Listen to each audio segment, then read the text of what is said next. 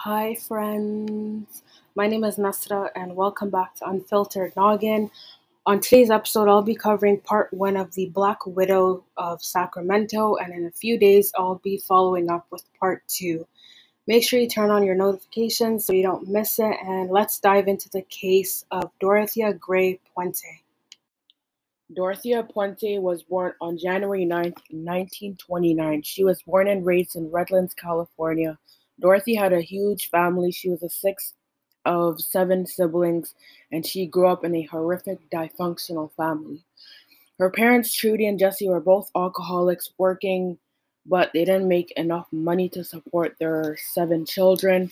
Trudy worked as a sex worker that would bring clients to her house and even go on long trips to visit them, party and drink.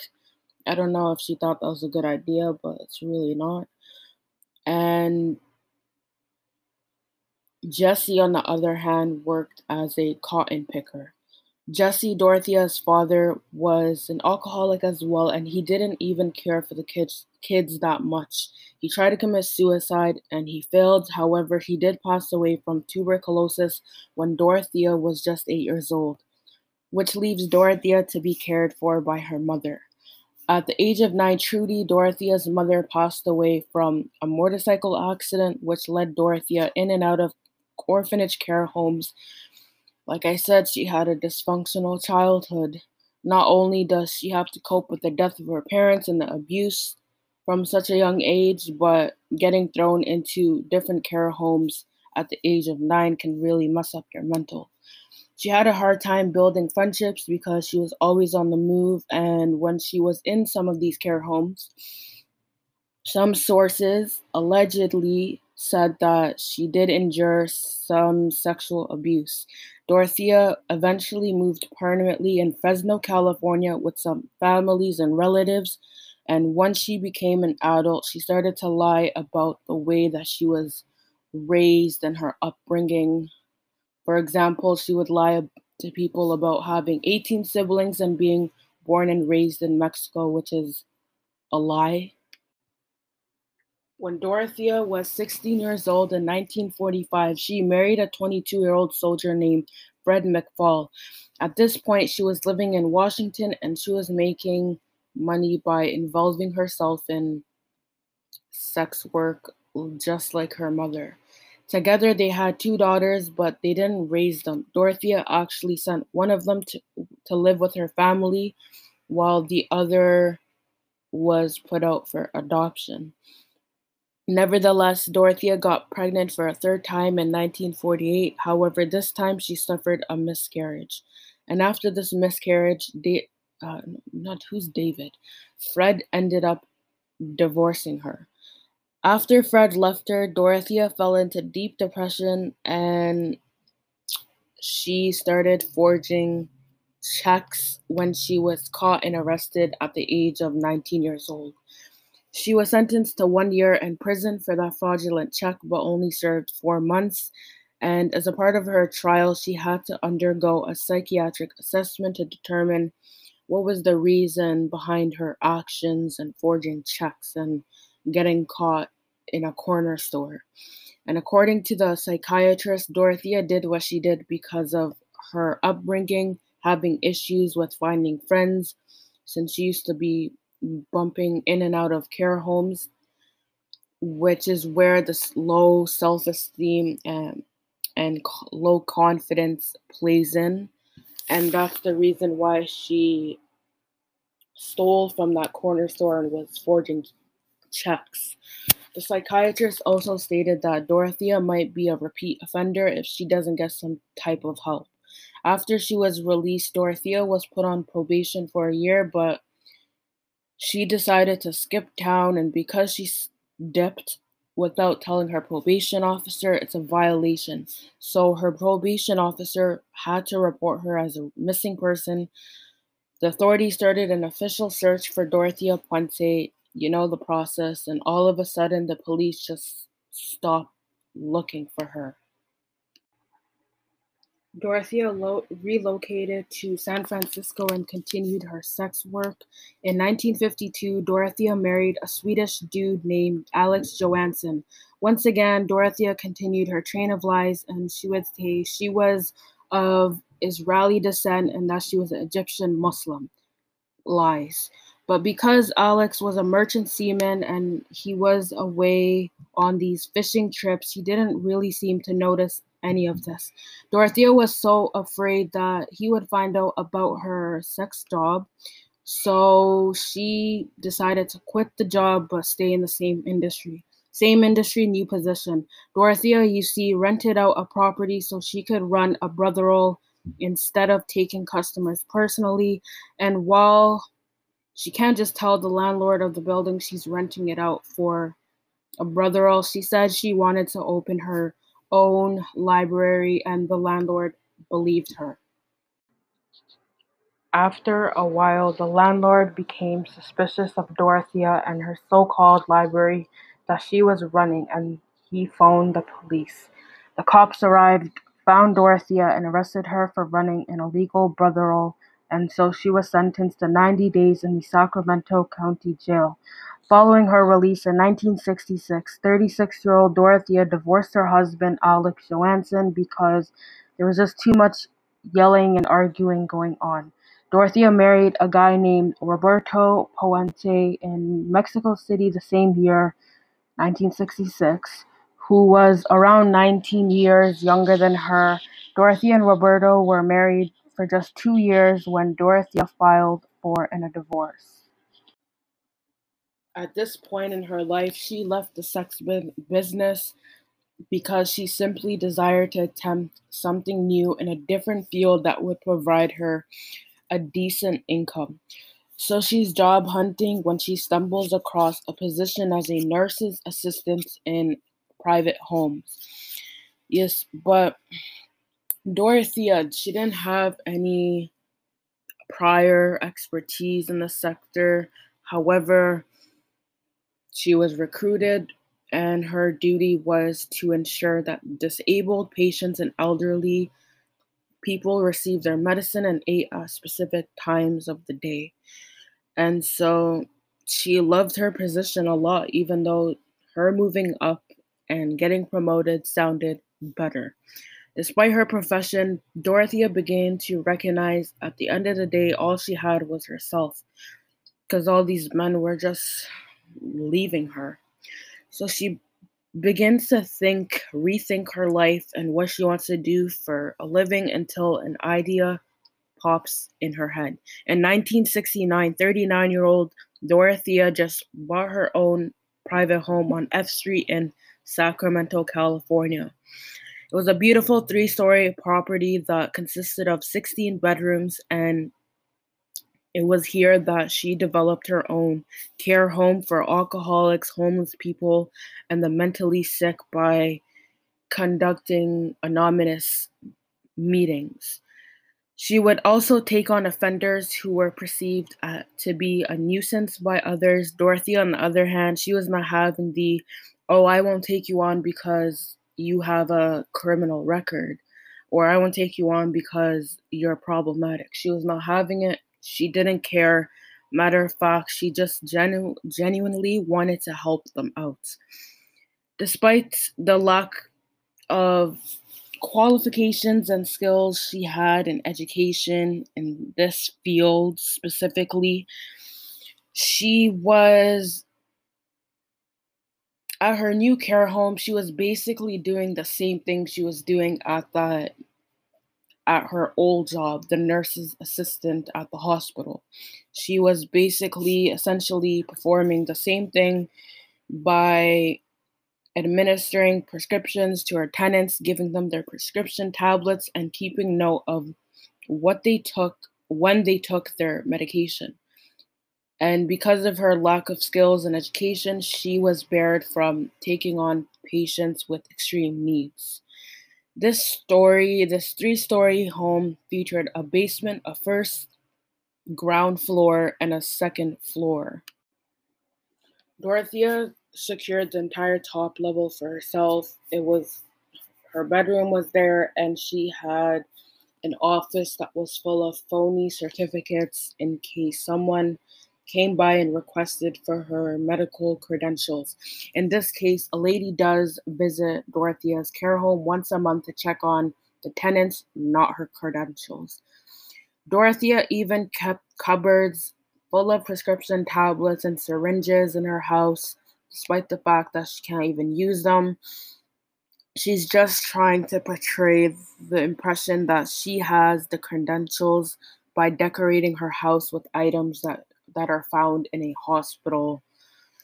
It would just be hard for someone to question her since it kind of does make her look like she is a licensed professional because in other people's eyes, if she wasn't, why would she have all these types of stuff? But nobody knew that she wasn't a licensed professional. Hence, this is why this business is going so long. The ground floor of the 3-story house was for higher income people that were willing to pay more. The higher income folks had their own rooms with a bathroom and a TV in it, nothing else, nothing special. The basement, on the other hand, was reserved, rented out for lower income folks, and you would think they would at least get their own room. But no, it was basically one big room with a slew of single beds divided by curtains, similar to your hospital stay.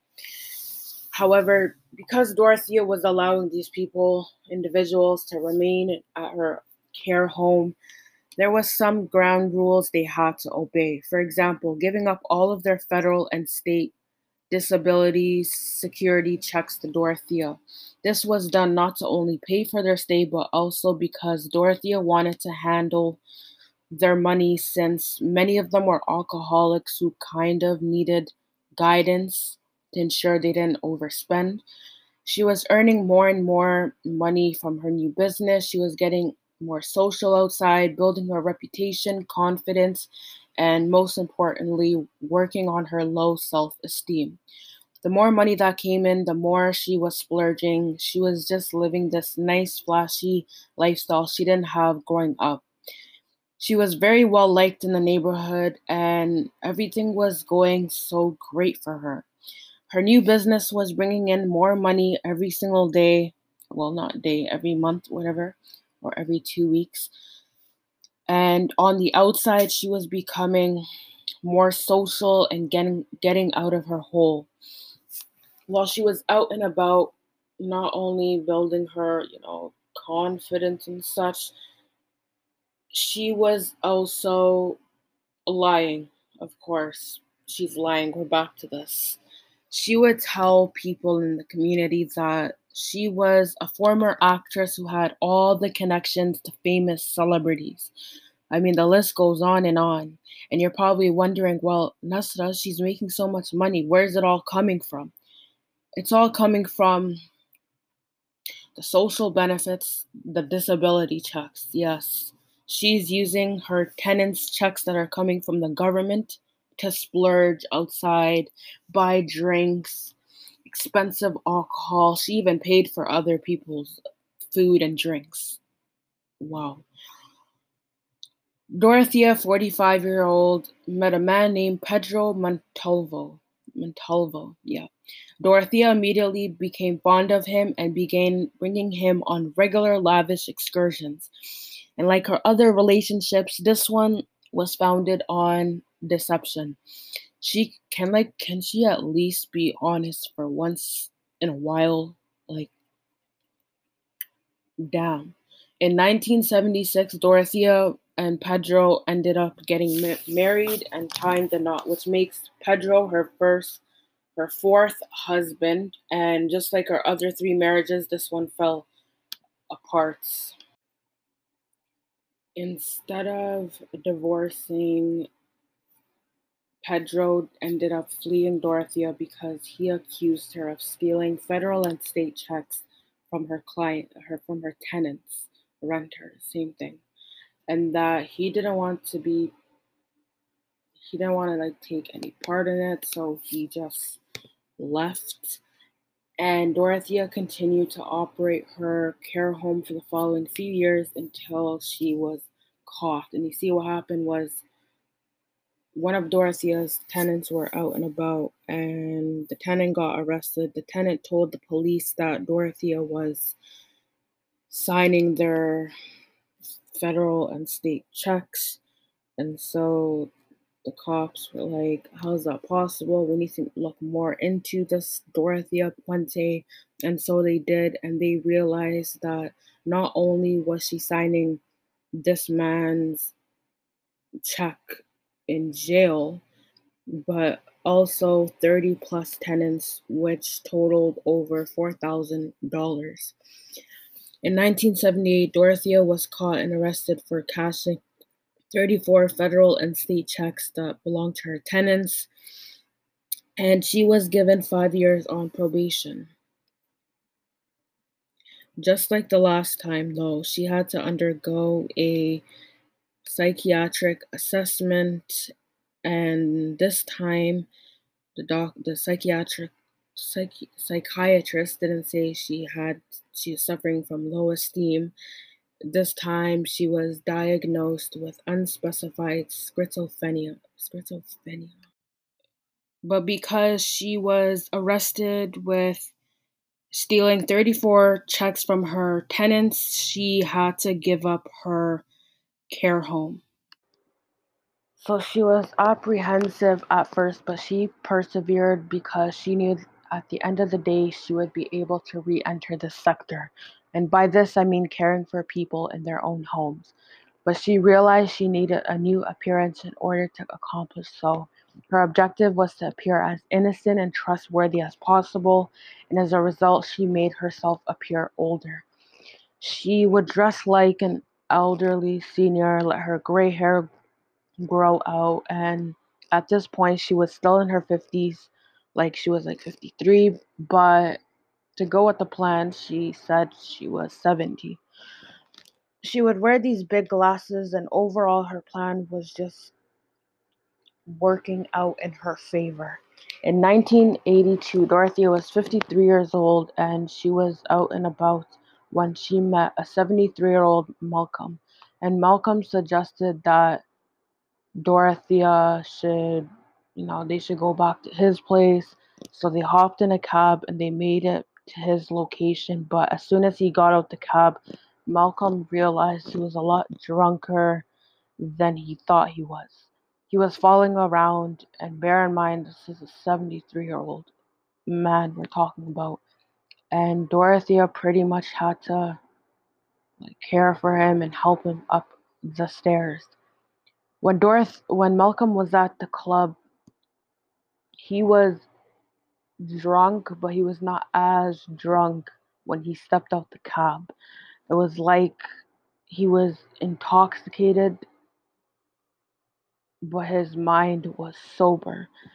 And he soon realized that Dorothea drugged him so that she can rummage through his possessions and steal what she can steal.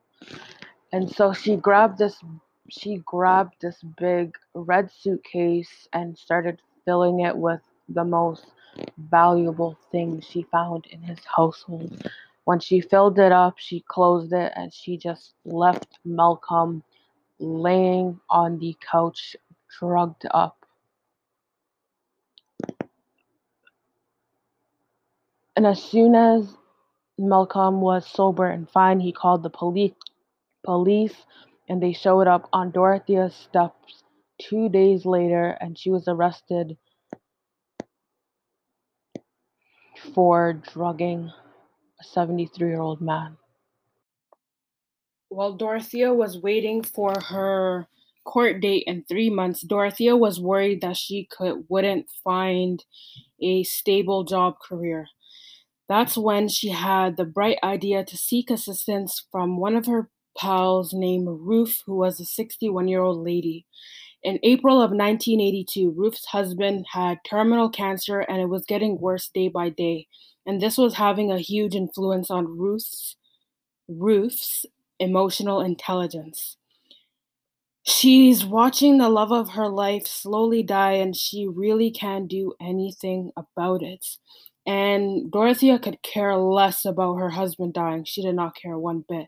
But Dorothea told Ruth, "Why don't you come stay with me at the Odrika's house where I do my cleaning responsibilities?" Since she was a housekeeper, she said, "You know what? Odrika family, they gave me the whole top floor to myself.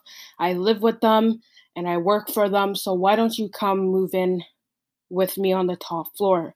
And Ruth was overjoyed by this offer, especially since her husband recently died and she really needed some companionship.